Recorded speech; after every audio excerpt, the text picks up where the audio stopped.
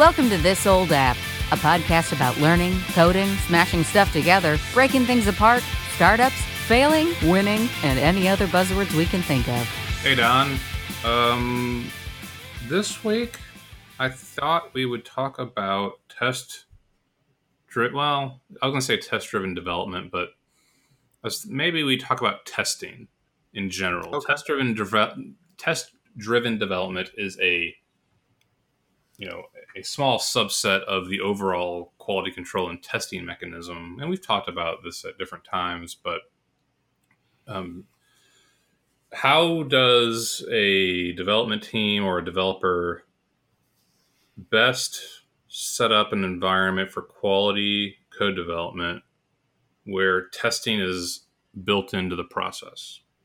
Sure. And that's the kind of question of the day for me. The reason it came up, or the reason I'm bringing it up, is that Megan and I went to Northwestern Boot Camp has a quarterly event where the students that have done their final projects can go to a round table, or they basically go to a networking room with little, those high tables, put a laptop down and meet different people from other classrooms and some companies that are like recruiting, and they show off the projects they did.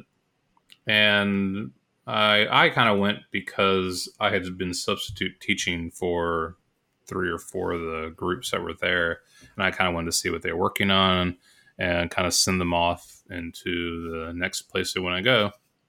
And I remember thinking, oh yeah, the curriculum doesn't have a tremendous amount of time to teach you like that next thing you need to learn, because everyone says, what should I learn next? What do I need to do? And usually I say to people, you should start dabbling in testing. If you're in Rails, you can use the native test library that comes with Rails, or you can use what I typically use, RSpec. And there's another one called Minitest. And then in JavaScript, you would be using Mocha, Jasmine, Jest, a whole bunch of different ones. And so I just wanted to talk about your experience with testing, test-driven development. I'll answer right now that you haven't done it a lot, because we've talked about that. But I want to talk about it because there are a lot of people out there that hear that they should be doing it and they aren't. And there are reasons why they aren't, and that's not necessarily a bad reason. And there are people that think, I don't do testing. And I'm like, you are a liar. Everyone tests. It's just all different how you do it. So I just wanted to kind of talk about this testing environment, testing from the perspective of I would say I'm a 60 to 70% tester. I believe I should do more of it, but I also have time constraints and expertise that doesn't get me there to 100%. And you have less, and I just want to kind of talk about that whole experience and constraints around it so that people out there listening that are like, I know I should do this, maybe we kind of bring to life that why you can do it, the benefits, and what are the blockers for it. Well, so for Aspire EDU, we've got a good percentage of our code covered with tests. Now, that said, that's not code that I've written a lot of.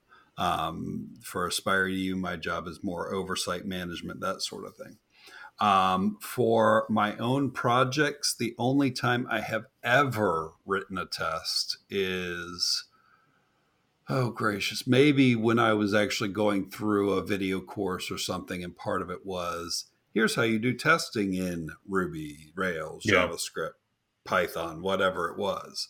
Outside of that, the only other time I've done it is back, oh gracious, this was probably 5 years ago. There was a coding dojo here in Orlando that I'd go to every couple months. And the idea there was to do little exercises, but do them using test-driven development. So write the tests first, make them pass, then refactor. So red, green, refactor.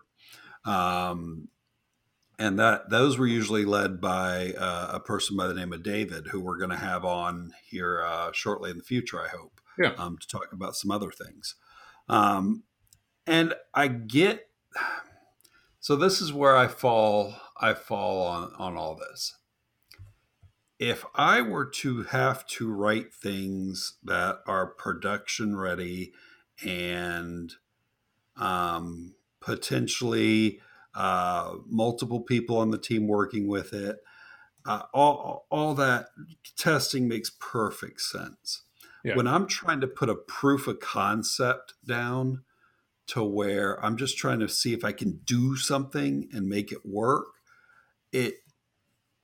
it's not that testing's wrong. It's that it does not scratch that itch. Yeah. The perfect example is what I was working on when you interrupted me so that we could record this.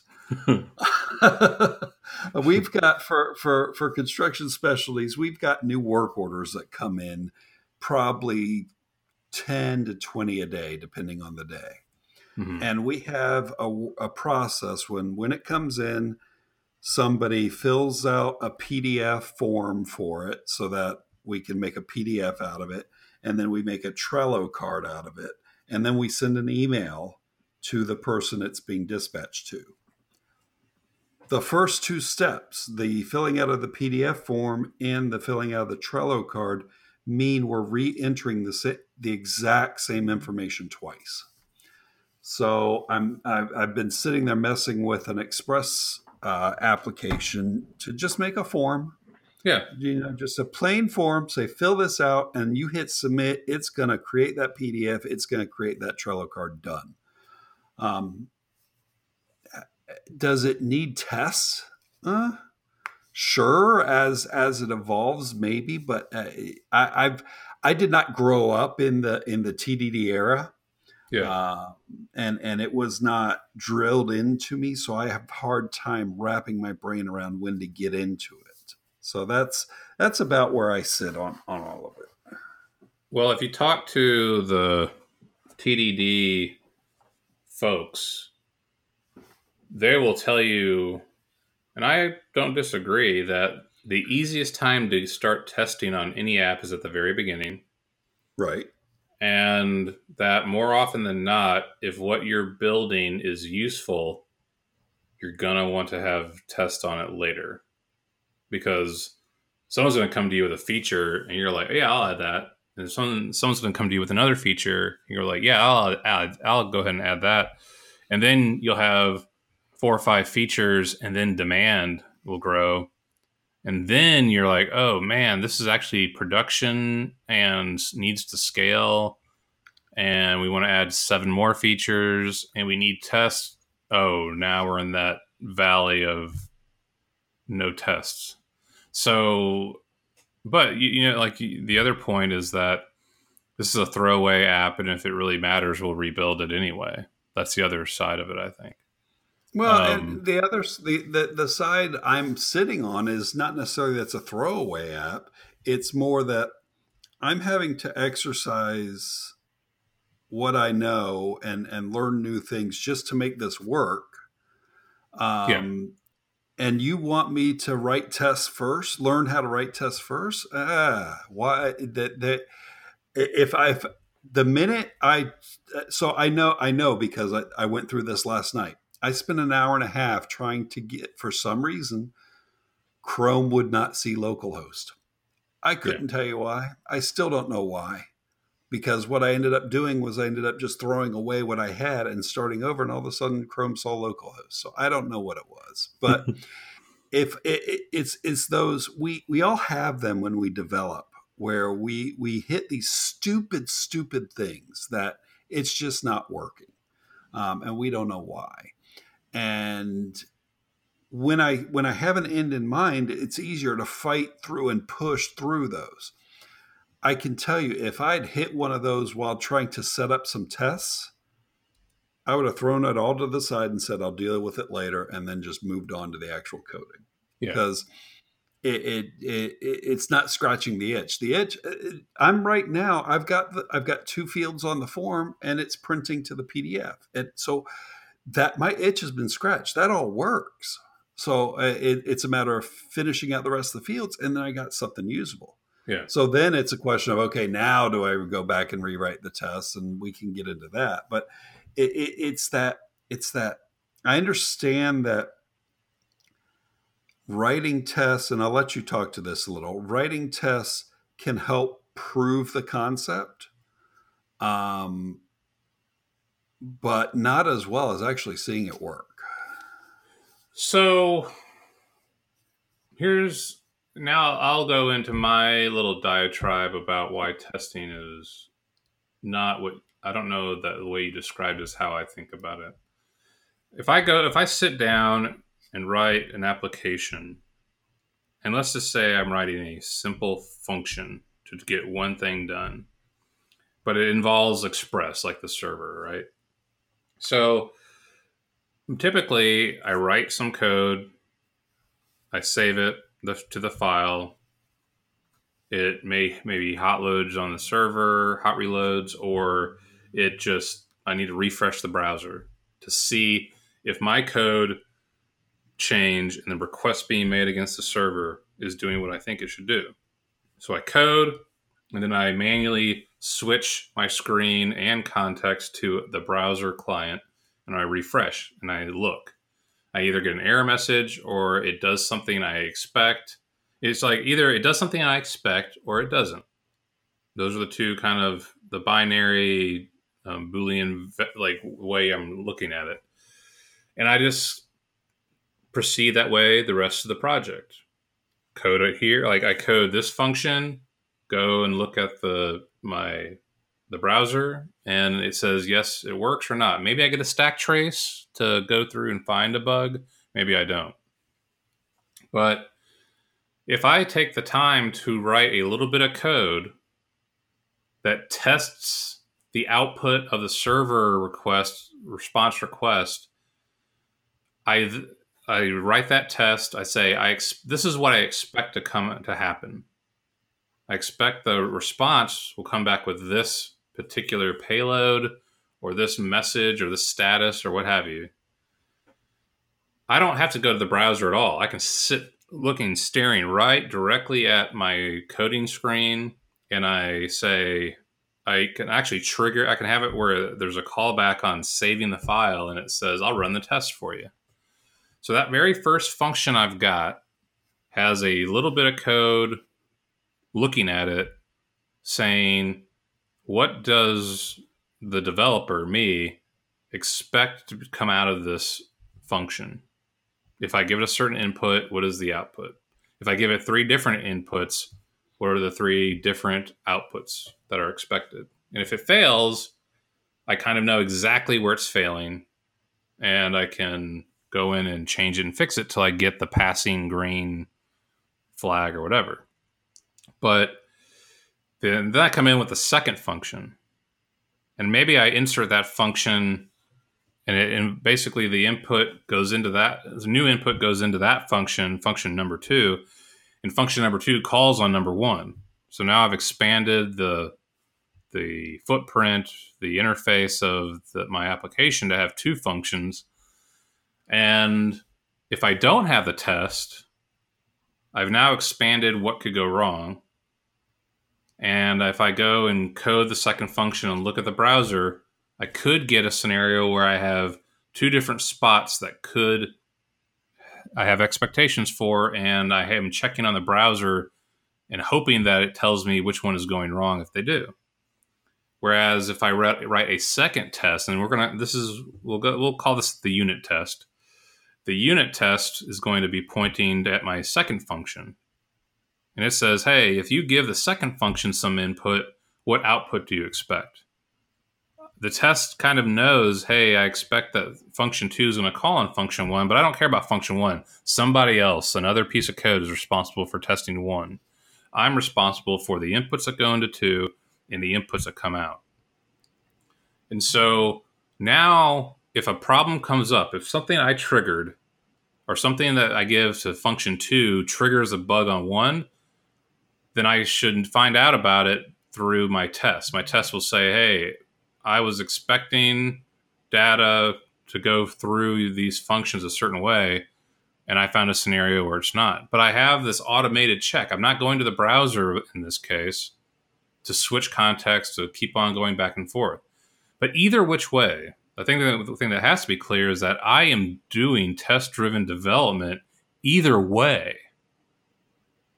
But one of them, over the long haul, is more productive because it takes less time over, like, the complaint that always comes up is TDD, writing tests per code is just double the code. And I also have to expand my expertise to do it. And it's not critical for me getting just this thing working. But the other argument is that you're still testing every step of the way. Every time you write a new piece of code, you're going to go look at the browser or go look at the database. And what happens is, over time, that footprint, that interface of your code gets so big, one pattern is still using the browser or the database as a single point of indication of pass or fail, and another has a code base that runs every single time you make a change, and honestly, way faster, pinpoints the problem or tells you everything's still stable. And so psychologically, over time, having that set of tests of just unit tests, we'll get into integration and other tests later, but just having that unit test library hitting your code every time you push, and that includes if you update packages or gems or Python modules, whatever the heck they call them. Anytime you upgrade anything, you get instant feedback without having to go through and run your app, so to speak, manually, that this change I made here didn't have a butterfly effect over there. And that's the power of it, but it's not immediate. And I think people that test manually get used to it, so it's maybe not a big deal to them. But once you get bit by the bug of, I don't even have to look at the browser for the first 75% of what I'm coding because I have a bunch of tests that are actually telling me you should be pretty good. It's amazing how much time you save, and it's amazing how often you can keep your context in that development editor compared to switching back and forth. So that's how I respond to your statement of I can just test in the browser and I'm fine. I'm not arguing that that's not the case. I'm saying that I feel like later on, if you knew the benefits otherwise, you'd say, yeah, it's probably, if I'm building something for a business to use, I should give it more thought on how much testing I want to put in place in the beginning because I'm going to do it anyway. I guess that's what I'm reaching at. Yeah, and I can't ever argue against. It's very hard for me to put together an argument because we're not talking about Apple. Yeah. If we're talking about an application of size, a system of size. Yeah.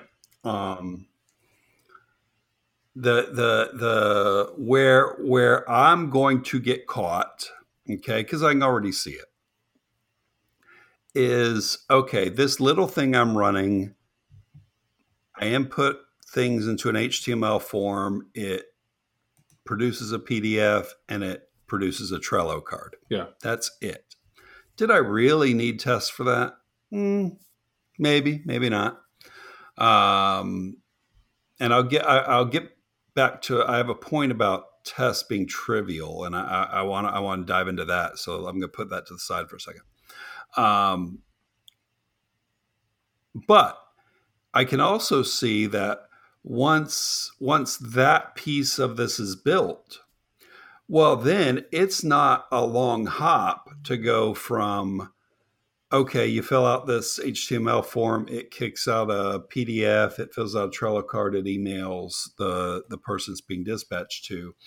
And then once it's done, it displays all your work orders and you can start to manipulate all. And then all of a sudden, I've written this huge system that I have no test for.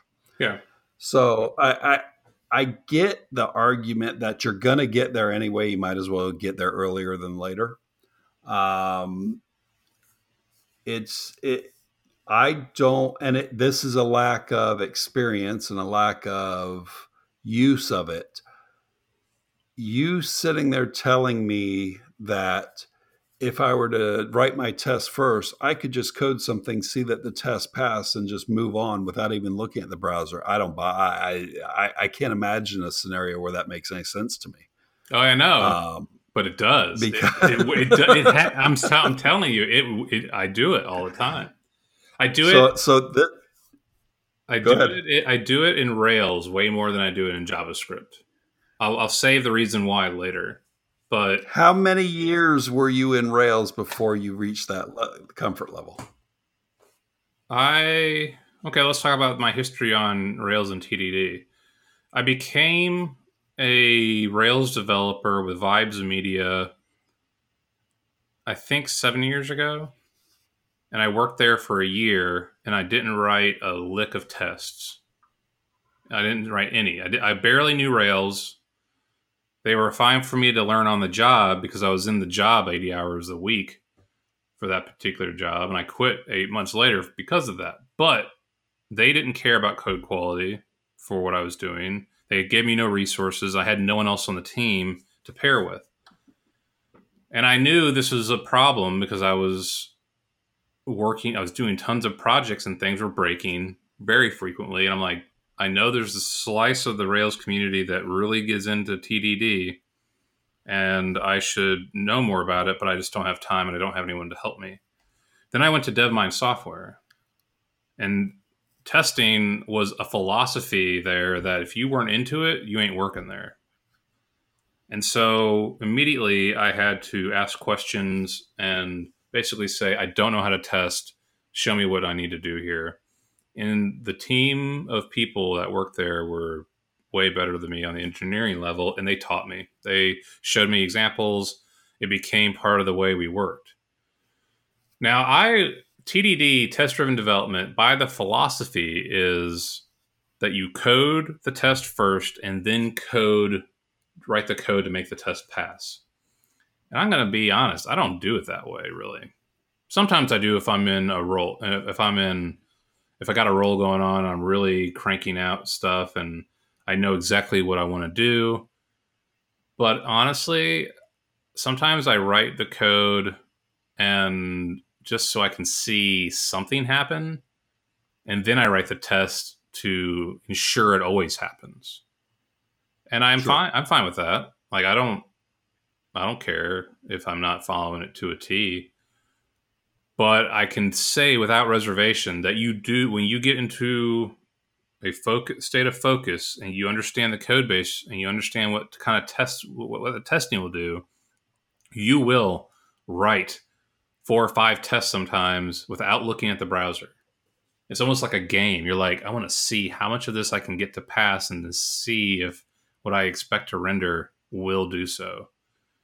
And you don't always nail it 100%. It's almost scary if you do. Like, you don't believe your tests if they all pass.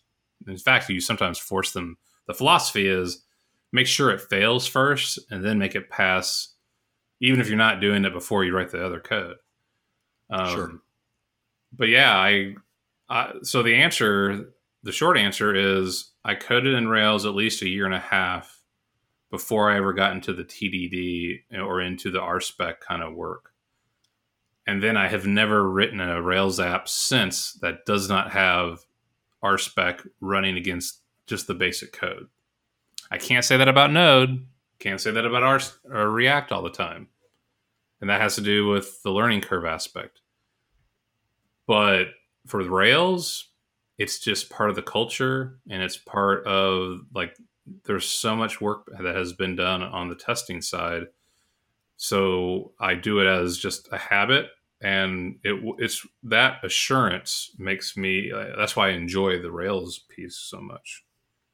Well, let me prosecute you a little then and Yeah. interrogate you a little. So, if if it makes so much sense for you to do it with Rails and you become a convert and that you completely understand the why and so forth, what held you back from doing it on the JavaScript side?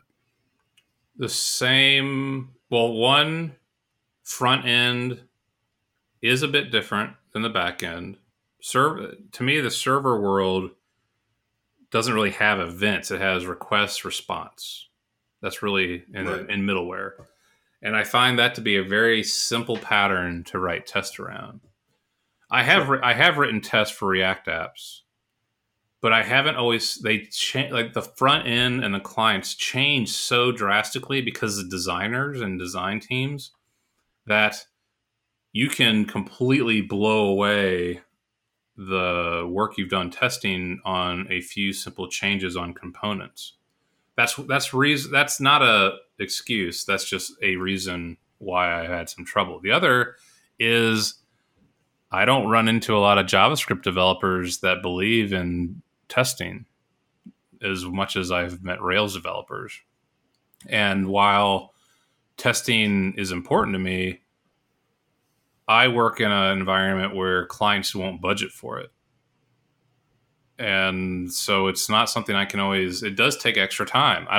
Anyone that tells you that you don't need to spend extra time running, like doing tests, I don't believe that. You are writing code that works against other code. It will take time, and it will take time to learn and do it right.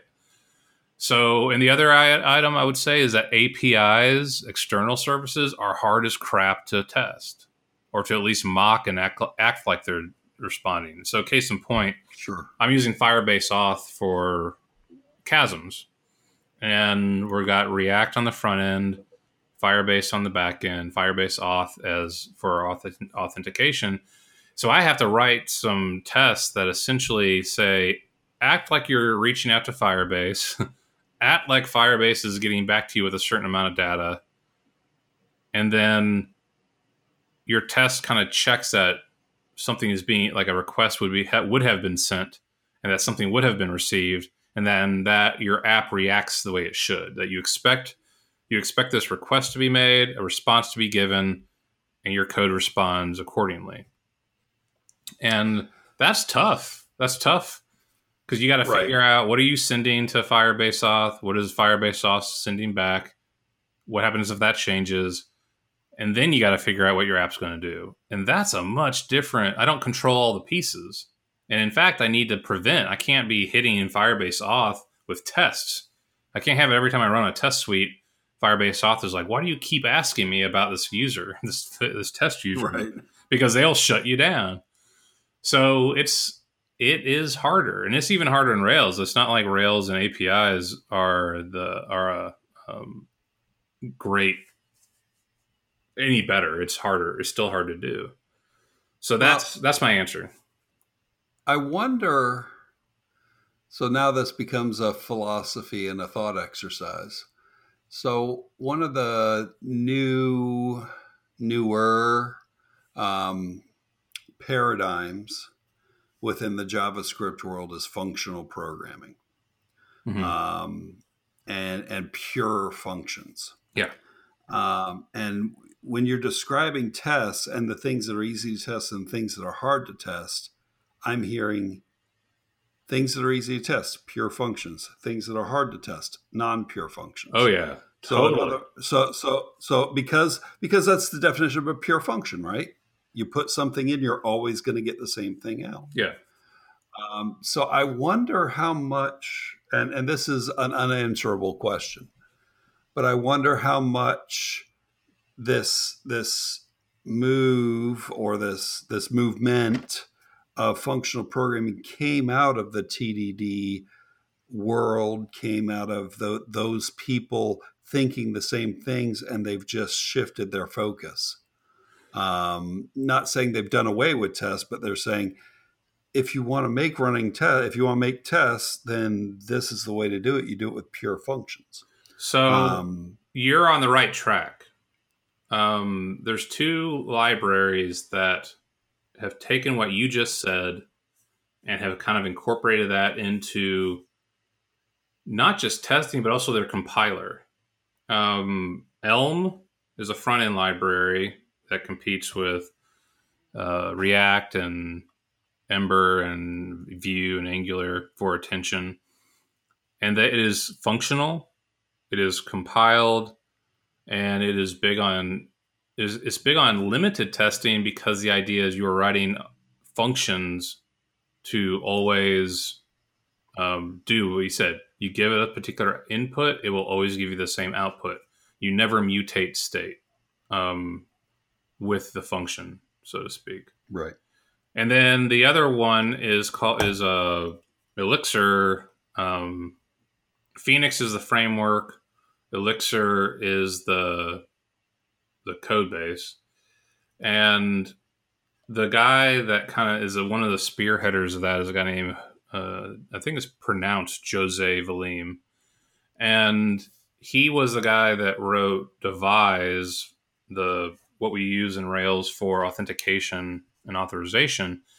He moved to the Elixir world because he wanted Rails to have this pure function type of like workability, functionality, but he wasn't going to get that with Ruby. Ruby is never going to do that. And he also loved testing. He was big on TDD. So it is like, TDD didn't come, function. I think this whole functional coding paradigm comes out of this idea that code quality and predictability is a key feature for code quality. So yeah, if you pay any attention to those two libraries, they in the early days were very much on the TDD and the pure function train as a result of that. So I think you're right. Yeah, and I just wonder if they're two sides of the same coin. They don't do the same thing, but they same philosophy behind coding, right? Yeah. And I also think those are two of the bars here in downtown Orlando, Elm and Elixir. Yeah, I know there's an Elixir. Every city has an Elixir bar. Like that's a good one. Elm sells furniture to old people, I think, but or maybe Elixir is on Elm Street. Who knows? Well, I think we are old people, so I can't really. So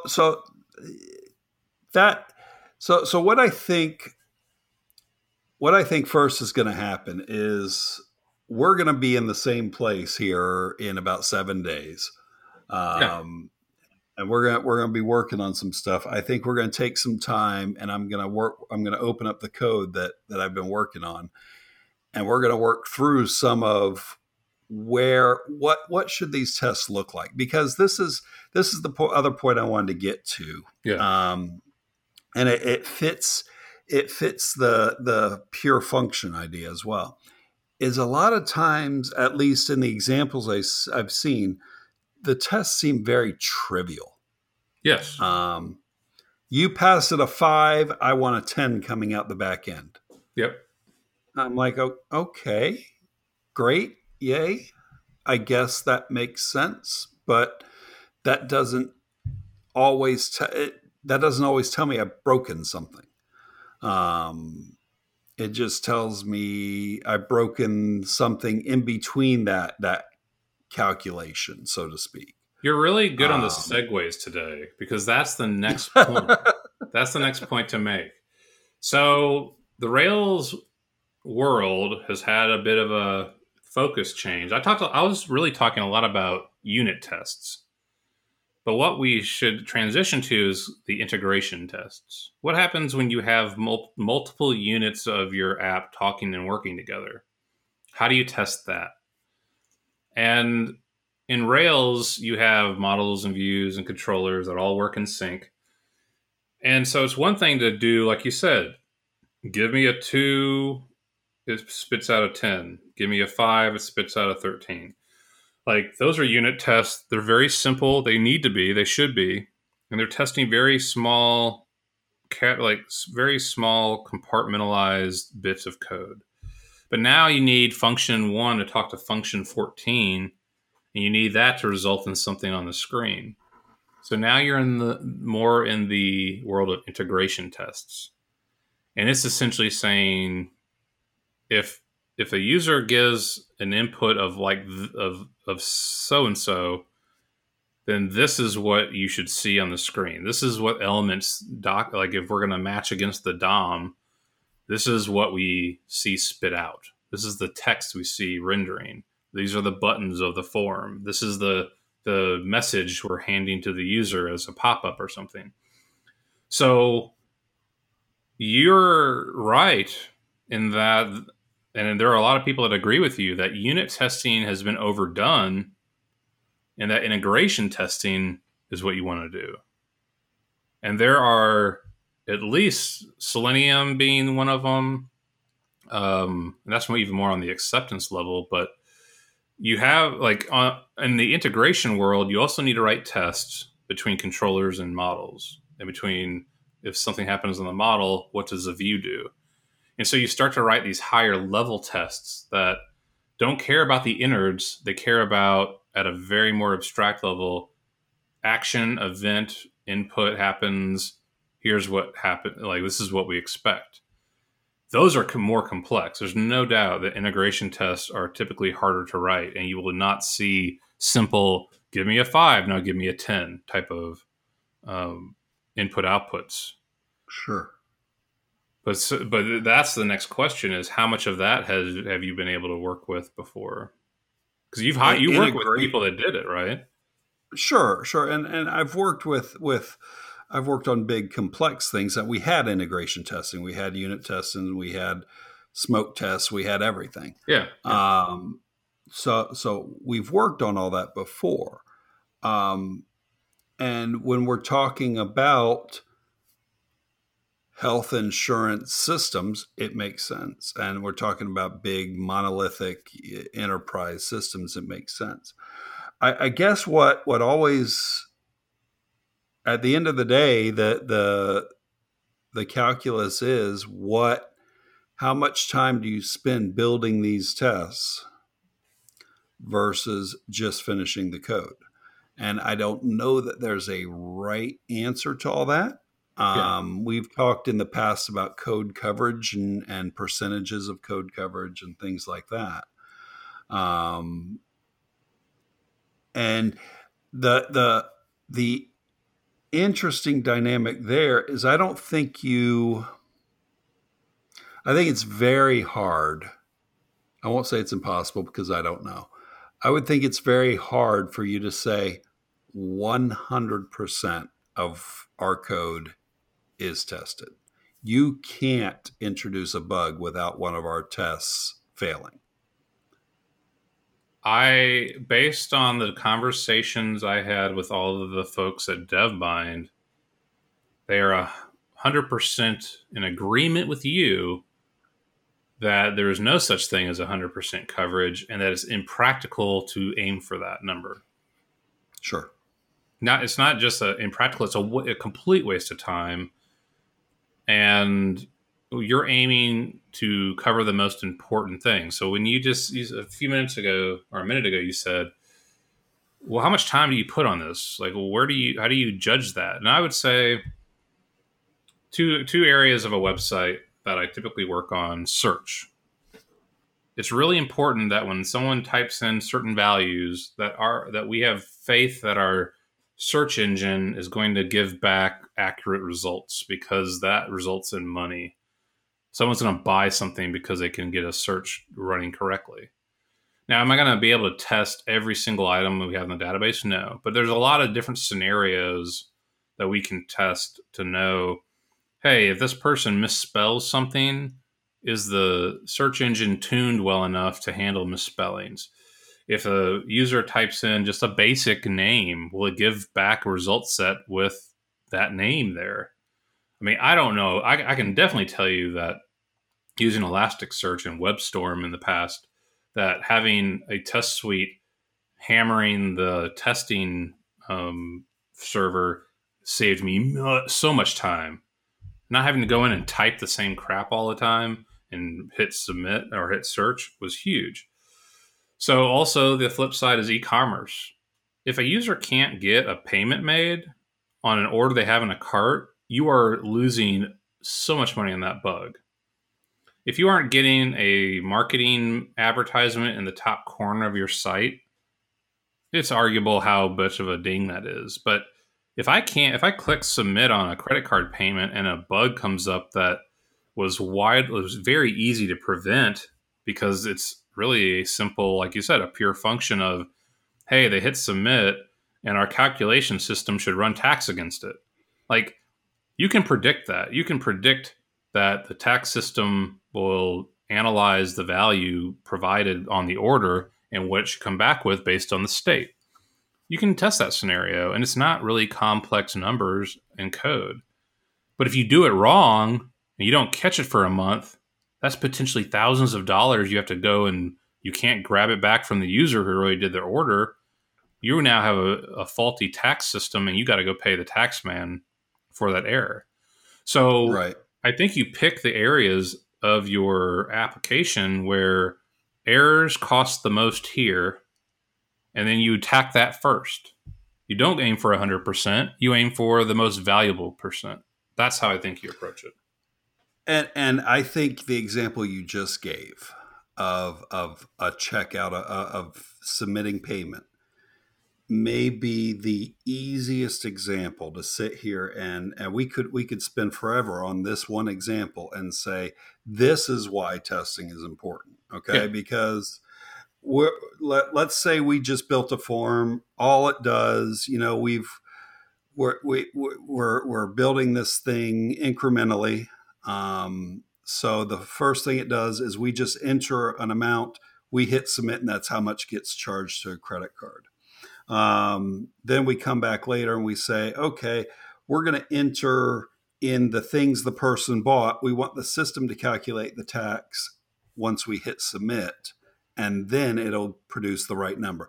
Right there, that's a perfect example of something that, yeah, absolutely you need to have tested. And I can't argue this one. I'm well for it. If we say 10, I want 10 to be what gets submitted to the processor. If we say 10 plus 10 plus 7% tax, I want 2140 sent to the processor. Those are, and we're back to unit tests again, right? We're not talking integration tests. Those are very simple to wrap the brain around, because all of a sudden the next thing is, okay, now we have to add shipping, but shipping isn't taxed. So you have to add it after you tax, and so on and so forth. And this is where getting those written requirements, you turn those around to, you take the written requirements, you go and you change your tests first. Yeah. And then you start coding. And if you change your test first, then it's going to immediately fail before you change coding, and then you're red-green refactoring. Yeah. And that was probably the perfect example of where we could come up with scenarios where it just makes a ton of sense to be doing testing. But I also think that you were talking about unit tests, and I'm saying that an integration test on a something like a checkout form, huge, because users are going to make mistakes, and you need to catch that. You have to catch your own code mistakes and user interface mistakes to make sure a purchase goes through. And so being able to have an automated process that types in values into the field, you understand that the validation works, and then you're able to click submit. Like, there's a lot of code on the back end that's working, and you can't directly test that with the integration test approach, but it's still vital to try to mimic what kind of bad steps can a user follow that we need to recover from to keep these purchases going. And what's the most important thing is that I need to know that if you come in behind me and make a change to the payment form or make a change to the tax calculation, that my expectations are maintained. Right. And you and I are not talking all the time because we're too busy. I just said to you, Don, go in and I think the tax on Delaware changed. Go in and change, like make an adjustment. And you go in and you change the wrong thing. Why? Because I didn't tell you the right thing. Or you just didn't listen to me. It's more likely the second thing. But still. Yeah, whatever. So that problem, that bug occurs, and through nothing other than normal work style and a test suite, you run the test suite after you do your code and you say, oh crap, there's a test here that says I affected something from what the previous developer, me, was expecting. And it catches that. And we aren't stepping on each other's toes. And so the attitude at shops that do TDD or that have testing philosophies, it should be very, very difficult for you to break the build, to break the production build, because we should have a significant number of tests that prevents the butterfly effect of random changes in the code base. Sure. And that's the integration. Go ahead. That's the integration benefit. So last question, and then we'll wrap for today. Sure. When you're talking about testing and developing in teams, should the developer who is coding the work be the developer who codes the test? If you've got a well-oiled machine with people pairing, I would say if you can pull off the test to code thing, that'd be awesome. I've never been able to do that, but it would be pretty cool to do it. I mean, I think that'd be great. I just don't know how many companies or would ever give you that kind of budget of time, to be honest. Because and here we're going to talk ideal situation, right? Mm-hmm. In the ideal situation, if I write the test, I've got the business requirements. I write the test, I interpret, I ask questions.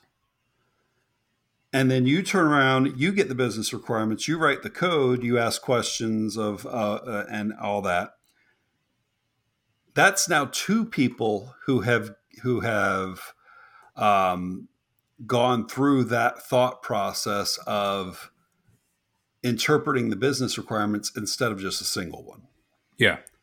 And that's a huge benefit. And there's no doubt of that either. So that was a question. As you were talking, I was like, you know what? The ideal situation is somebody else writes the test. And that's where I think we end up is I'm going to continue coding and I'm going to tell you to go write my test for me. Yep. That's how it works. All right. So no, good. Thank you for that. I'm still not convinced, but like I said, we'll spend time together and you can convince me some more. Well, yeah, I think we should do that. I think I need more practice on the JavaScript side. I've used Jest and Mocha before, but I haven't done anywhere near what I've done in Rails. So we should definitely do that. We'll be together next week for a sports related thing, which I'm sure everyone would love to hear more about that. Of course. So we'll have to record being face to face again, but we should definitely, we'll be in Atlanta Monday and Tuesday, some parts of the day. So we should definitely do a little bit of testing and see how far we get. Sure. It'll be a little bit of learning on the fly, but I've always found that to be good too. Yeah, I'm gonna do a little bit of investigation into Jest, and we'll go from there. All right, sounds good. Talk to you next week. See you later. Thanks for listening to This Old App. Show notes and previous episodes can be found on our website at www.thisoldapp.online. Reviews on Apple iTunes are always appreciated and help promote the show. For questions, comments, or things you would like to hear on future shows, please email us at hello@thisoldapp.online. Show music is Guns Blazing by Fab Claxton, licensed by Pond 5. Voiceover work by MeganVoices.com. You'll hear from us soon.